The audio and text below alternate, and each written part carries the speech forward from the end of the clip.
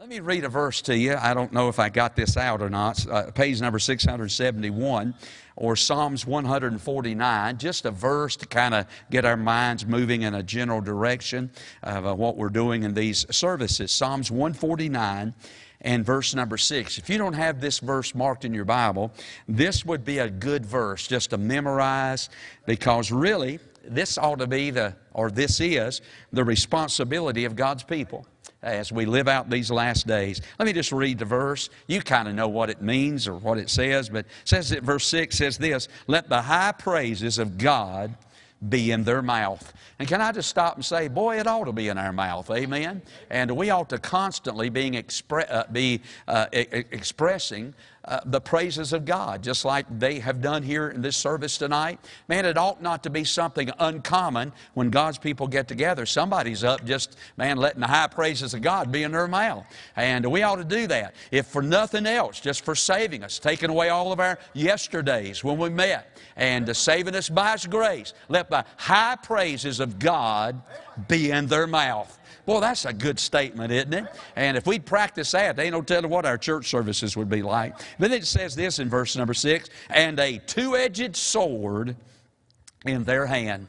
Somebody tell me what is the two-edged? There you go. There you go. How many of y'all got a two-edged sword in your hand? It'll cut you coming and it'll cut you going. Amen? And that's what we ought to have when we come to church. Hey, let the high praises of God be in our mouths. And then have a two-edged sword in our hand. And we ought to confront the world with that every day of our life. Let the high praises of God be in our mouth, two-edged sword in our hand. What a great verse. Well, in these days, we are looking through the Bible, and I'm talking about some of the great Bible words that every child of God should know. And of course, as the title simply suggests, we are emphasizing various words of the Bible. Words that we as God's people ought to be familiar with as we live out these last days upon the earth. Now, the one thing that I know is that God desires for us as His people to be familiar with our Bibles. There's no doubt Jesus knew His Bible. In fact, Jesus is the Bible. He is the living Word. However, we also know that Jesus knew the Bible. He used the Bible His whole time while He was here upon this earth. He often quoted from the Bible. Of course, all He had was the Old Testament. Didn't have the New Testament at that point, but He oftentimes quoted from the Bible. And of course, His favorite book must have been the book of Deuteronomy, because He quoted more from the book of Deuteronomy than He did any other book of the Bible. So He knew His Bible, and He desires for you and me to know our Bible as well. I've said recently in one of these services that we should know our Bibles in our head, we should stow our Bibles in our hearts, we should show our Bibles with our lives, and we should sow our Bibles in the world. Let's never be guilty of learning the Bible and then never sharing what we have found, the truths that we find in the Word of God. You know, a lot of people mark their Bible. The only problem is their Bible never marks them. And so let's get into the Bible. And that's what we're attempting to do in these services. Just dig around a little bit in our Bible, looking at various words that we find in the Bible. Now, of course, we're using as our outline to work our way through all this, our English alphabet. So several weeks ago, I don't know how many this is now. Is K, is it the 11th letter, I think, of the alphabet? Somewhere along in there. But for 11 weeks now, we've just been making our way through our English alphabet, the A, the B, and so forth. And tonight, we come all the way down to the letter K. Now, I got to tell you, every week when I go looking for some of these words, the one thing that I find is that most of these words, for instance, that begins with the letter K, they're either people's names or they are the name of places in the Bible. Now, of course, you and I know we got two books in our Bible that begin with the letter K. That is the book of 1st and the book of 2nd Kings. Now, a couple of weeks ago, I told you that there are over 3,237 people that are named in our Bible. Now, that's just the named ones. We know there's so many more that wasn't named. Of that 3,237 people, only 188 of those people were ladies. There are only 188 named ladies throughout the Bible. But we find some very, very I guess, some familiar people, a few familiar people in the Bible whose name begins with the letter K. For instance, talking about ladies, what about this lady here? Her name was Keturah. Now, if you're wondering who Keturah was, let me tell you this. She was the second wife of Abraham. We know that Abraham stayed married to Sarah until Sarah was 127 years old. I mean, that's how old she was when she died, his wife, Sarah. That meant Abraham was 137 years old when his wife died. But he wasn't through by any stretch of the imagination, because right after she died, he married a woman by the name of Keturah at the age of 137, 138, somewhere in there, and he had 6 more boys. Isn't that a sight? 6 more boys before he ever died. And Keturah was the second wife of Abraham. What about this one? What about this person? This is a man, and his name was Kohath. Kohath. You say, who? Who? Yeah, right, Kohath. Let me tell you who Kohath was. Kohath was the second son of Levi. And Kohath was the father, guess what, of the Kohathites. You say, who are the Kohathites? The Kohathites were people who had various responsibilities when it came to the Old Testament tabernacle. And if you'll read over the book of Numbers, you'll find those Kohathites were in charge of transporting the ark. When the glory of God would lift off the ark and Israel knew it was time to leave, pack up and leave, the Kohathites would walk into the tabernacle. They would take down the veil that separated the holy place from the holiest of all. They would take that veil, they would wrap it around that Old Testament Ark of the Covenant. Then those Kohathites would go in with those long golden staves, and they would slide them through the rings on the bottom of that ark. And then the Kohathites picked that thing up, and they had the responsibility alone of walking with the Ark of the Covenant wherever the cloud, the Shekinah glory cloud of God, led them in the wilderness. I'm telling you, but they had tremendous responsibility in the Old Testament tabernacle. So there's Keturah, and there's old Kohath. Can I say this? I couldn't think, maybe you can, I couldn't think of one person in our New Testament whose name began with the letter K. Not one. Can you? Not one person could I come up with in my mind in the New Testament whose name started with the letter K. But then there are some prominent places in our Bible that begin with the letter K. Probably the most familiar place in all of the Bible that begins with the letter K is a place by the name of Kadesh Barnea. You ever heard of that place? Kadesh Barnea. It's right over here off Jonestown Road, just the other side of, no, I'm kidding.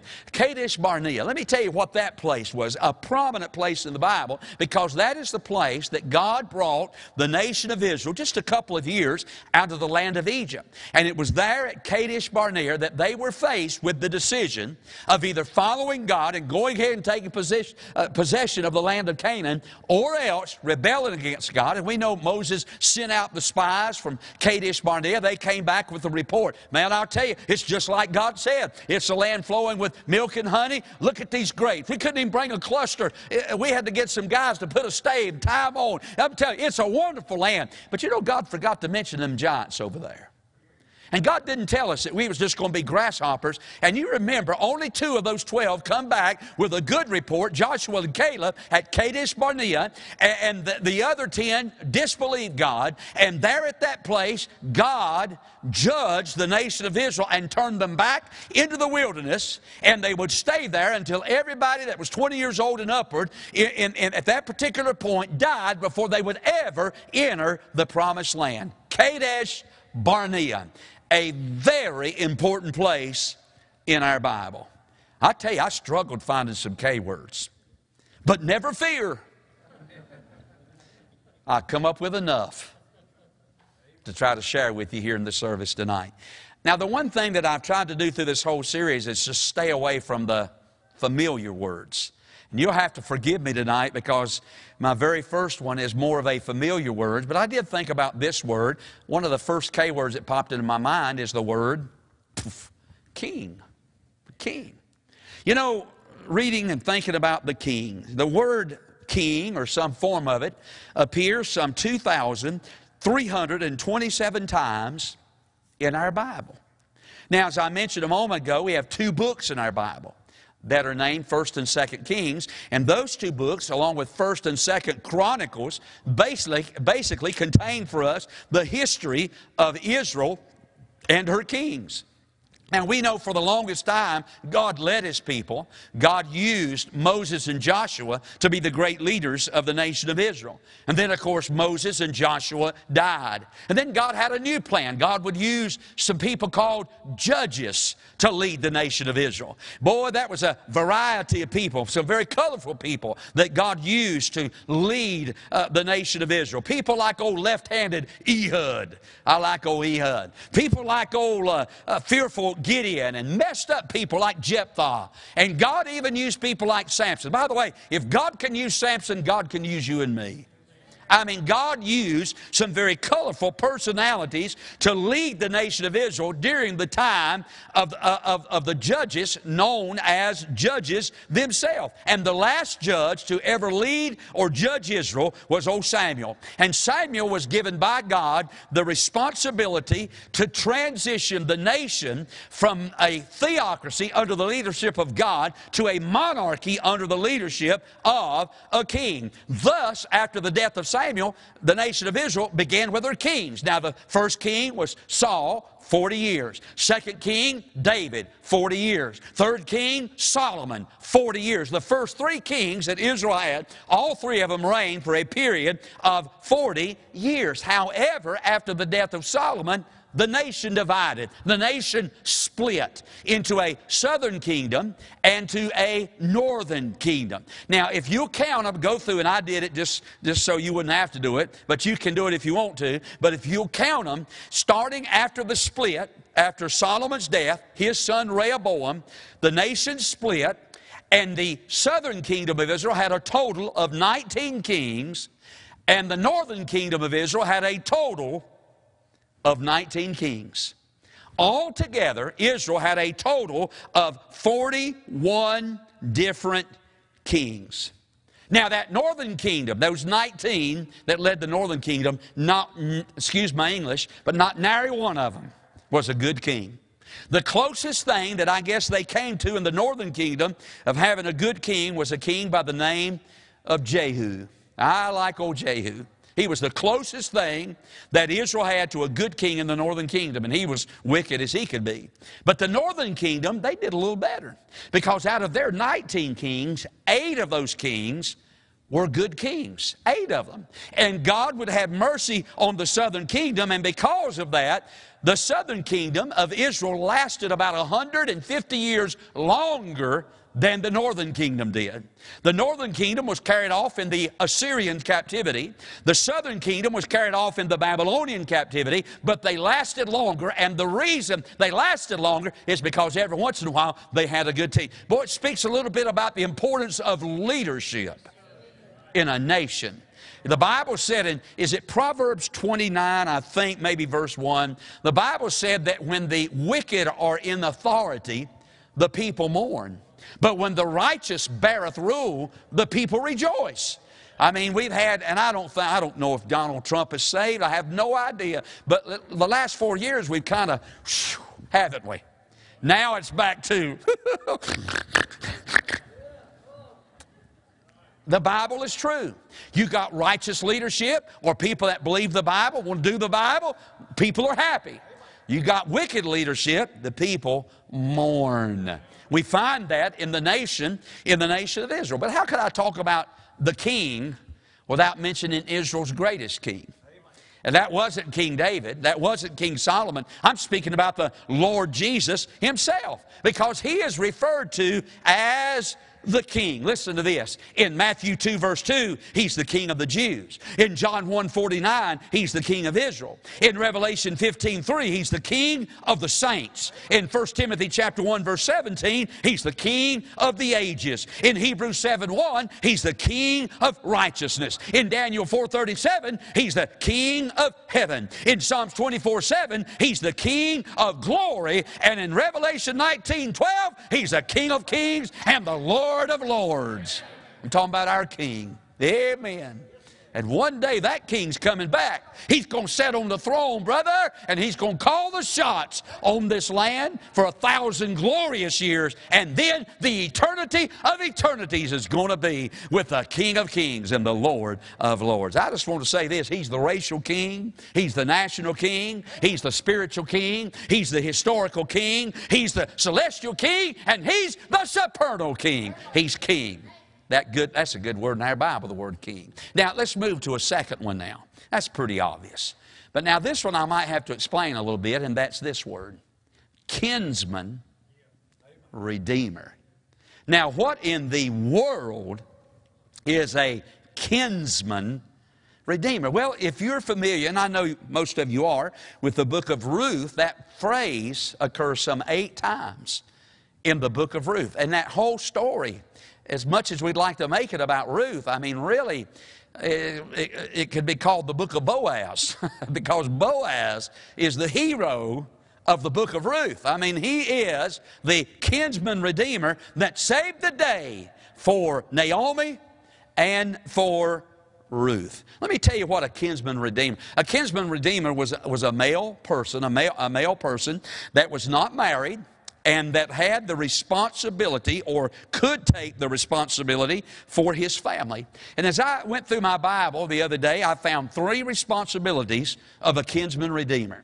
The first thing that a kinsman redeemer had the responsibility to do was to propagate his family. Now, what I mean by that is this. If this man died, if a man died, then it was the responsibility, and he didn't have any children with his wife, it was the responsibility of his brother to step into that situation and to become the wife and to raise up seed for his brother. He was referred to as a kinsman redeemer. Remember the story Jesus told over the gospel of, the Sadducees come to Jesus and they said, Jesus, we got a question for you. You know, you're always talking about this resurrection and stuff. Well, let me just tell you, Jesus, there was this man that had a wife and he died and didn't have any children. So his brother stepped in and became her husband, and then he died, didn't have any children. He said, Jesus, we just want to tell you there were 7 of these boys that married that same woman.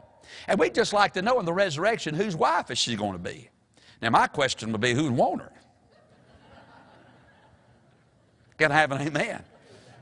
But we just like to know. But you got to remember, in the Old Testament, it was the responsibility of the brother to step in and raise up children for his brother and play the part of a kinsman redeemer.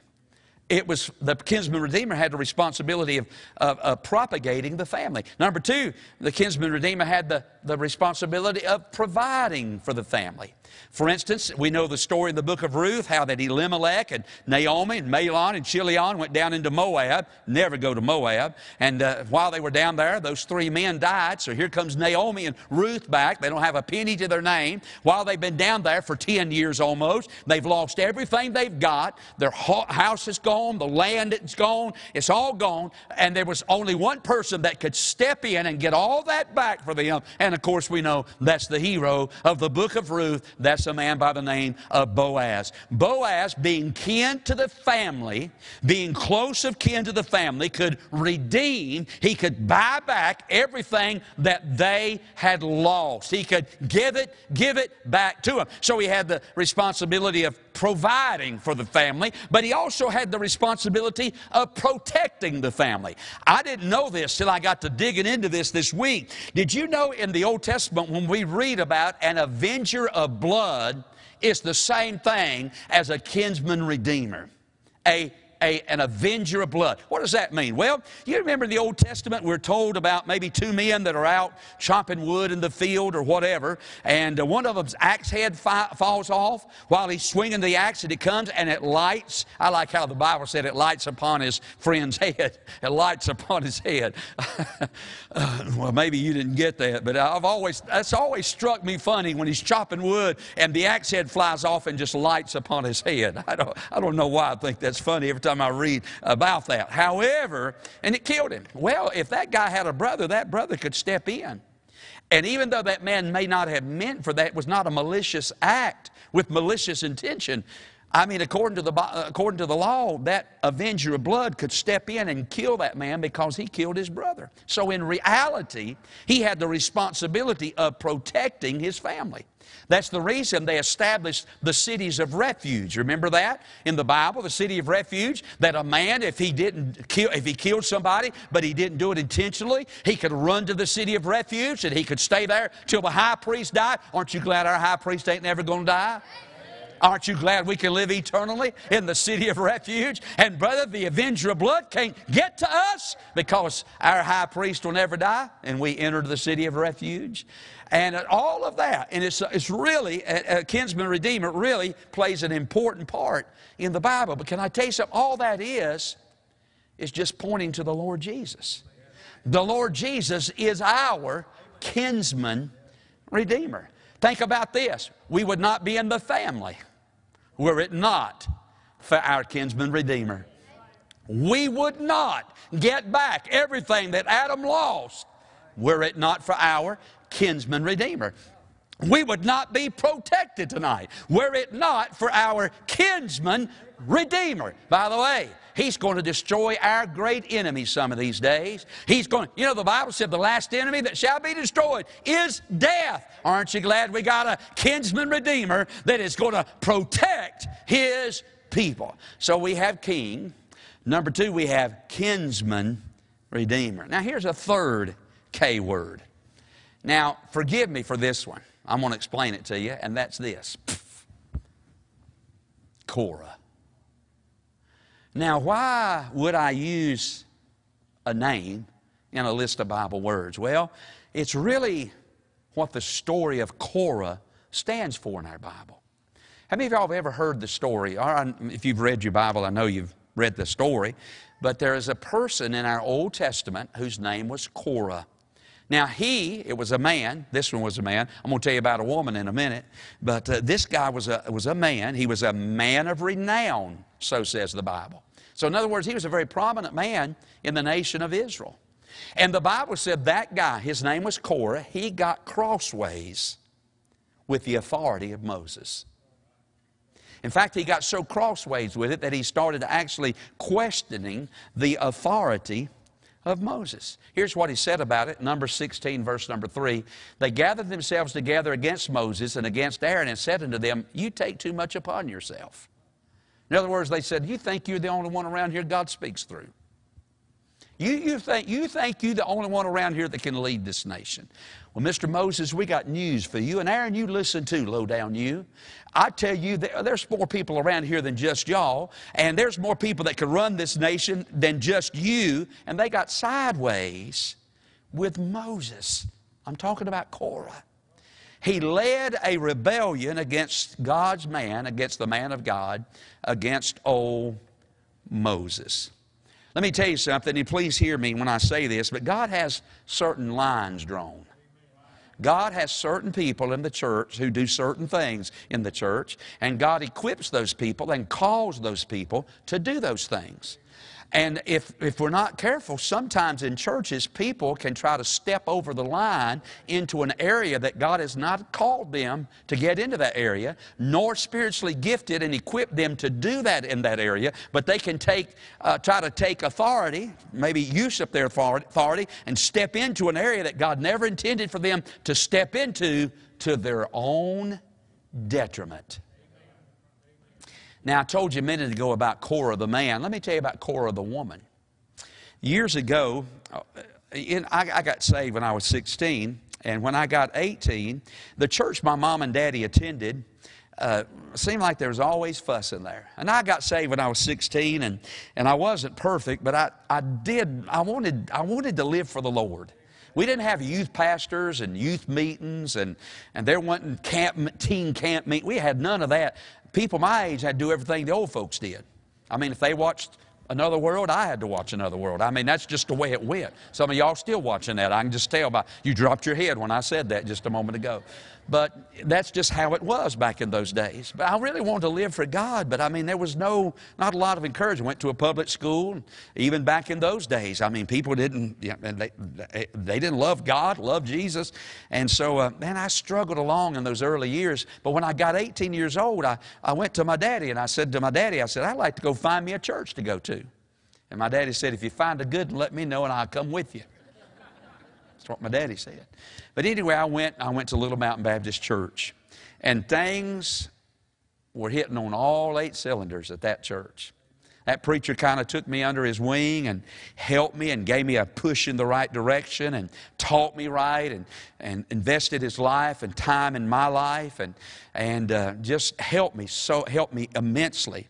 But about probably, I don't know, 4 or 5 years, probably 4 years after I went there, there was a faction in that church that got against our preacher. And in essence, they said what these fellows said, preacher, you take too much upon you. Preacher, you're not the only one around here that can do that. Preacher, we think we can do just as good as you could. And incidentally, the man that got crossways with our preacher had a wife whose name was Cora. He still got folks alive, kin people alive to this day. Well, not now, she's gone. But they got against our preacher. I mean, went against him bad. And it got really ugly at our church during those days. It was real bad. I remember the Wednesday night. Many of y'all remember the Wednesday night here years ago down at the old location. Well, we had one of those Wednesday night meetings in our church. The things kind of just come to a head.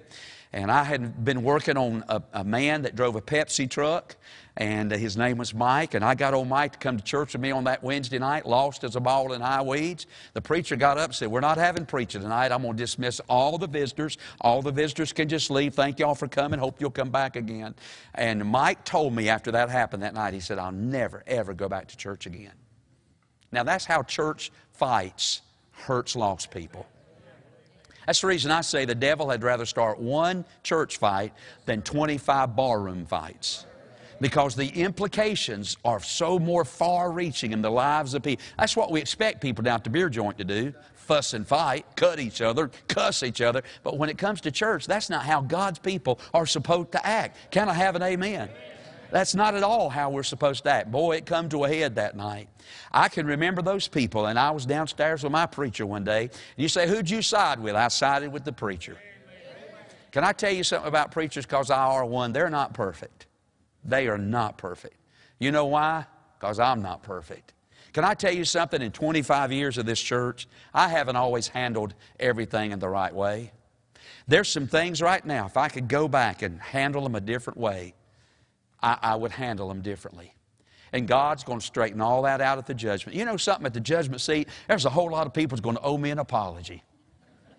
And can I tell you something? There's a whole lot of people at the judgment seat. Jesus is going to look at me and say, Brother Tim, you owe them an apology. Because I didn't handle it right.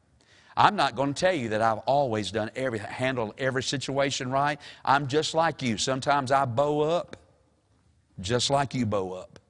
Sometimes I blow up, just like you blow up. And I can't truthfully say that I've handled everything right in 25 years. I know there's some people I'm going to have to apologize to one of these days. I'm just too proud to do it right now. We'll get it straight at the judgment seat. Y'all pray for me. Preachers aren't perfect. They're not. But can I tell you this? They're God's men. They're God's men. And the best thing that, by the way, I'm preaching this to myself. You say, boy, Brother Tim's really helping himself tonight. No, I'm not. I mean, I'm going to have to go somewhere and join a church some of these days. I'm going to have to sit where you sit and listen to a man of God get in the pulpit every Sunday and preach a word of God. But woe be unto me to ever give that man a minute's trouble as he pastors that church.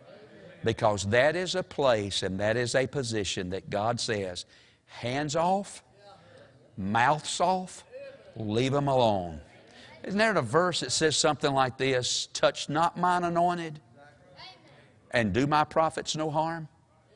A lot of people, just like old Korah, to their own danger and detriment, have crossed a line, stepped over into an area that God never intended for them to step into because He hadn't caused them to step into it. Stay out of it, God said. I got my people. They'll take care of things. You just pray for them, love them, overlook their faults, try to move on with them, whatever, but keep your hands and your mouth off my prophets, my preachers. Can I have an amen? I'm going to have to go somewhere and listen to somebody some of these days, and I just want to sit there and love him and pray for him and just smile and laugh when people get after him. I'm just going to laugh at him. I'll pray for him, but I'm going to smile. I told Brother Mark all the time, now look, son, let me tell you something. If you ever get into trouble and call me and want advice, I'm just going to laugh at you. Old Brother Daniel, all these preachers that go out of our church, they call. I had one call me this week, said, preacher, what am I supposed to do? So-and-so's happened. I said, welcome to the ministry.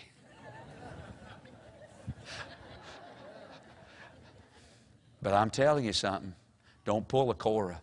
You know something? I don't think we have any Korahs in here, do we? Just looking around. I don't think we have any Korahs in here. But I'm just saying, boy, God, you know what happened to Korah? The Bible said that the earth, did I use that verse? Watch this. Korah, the earth opened her mouth and swallowed them up, and their houses, and all the men that appertained unto Korah, and all their good. Can I say it like this? They fell into hell alive. You know why? They crossed a line that God never intended for them to cross. Korah. What a story. Let me give you this last one. So we got, what have we got? Kings, kinsmen, Korah. What about this one? We're done. Kindness. Kindness. Listen to this and we're done. The word kindness is found some 58 times throughout the Bible. You know, one of the greatest attributes of God is that He is a very kind God. In fact, we're told about the kindness of God. Look at this verse in Titus chapter 3, verse 3. For we ourselves were also sometimes foolish, disobedient, deceived, serving diverse lusts and pleasures, living in malice and envy, hateful, and hating one another. That was, he was singing about, that was our yesterdays. But then watch this next verse. But after that what's the next word? Kindness and love of God, our Savior, appeared toward man appeared. Aren't you glad for the kindness of God? Aren't you glad? I wrote down some synonyms for the word kindness: cordial, courteous, forbearance, gentle, good, gracious, patient, sweet, tender, thoughtful. That's my God. He is a kind God. Look at this verse, Ephesians 2, verse 7. We're going. That in the ages to come He might show the exceeding riches of His grace in His kindness toward us through Christ Jesus. He is a kind, loving God. In fact, if you'll go through the book of Psalms, you'll find out that love is linked to God's kindness, because we're constantly reading in the book of Psalms about God's loving kindness. He's a kind God. Y'all forgive me. That's the best I could do with them K words. It really was. That's the best I could do with them. But you just wait till next week, buddy. We're on what comes after K? Yeah, you just wait, buddy. Next week. It's going to be on. That's right. You just wait. Let's pray. Father, thank you. Thank you for our Bible.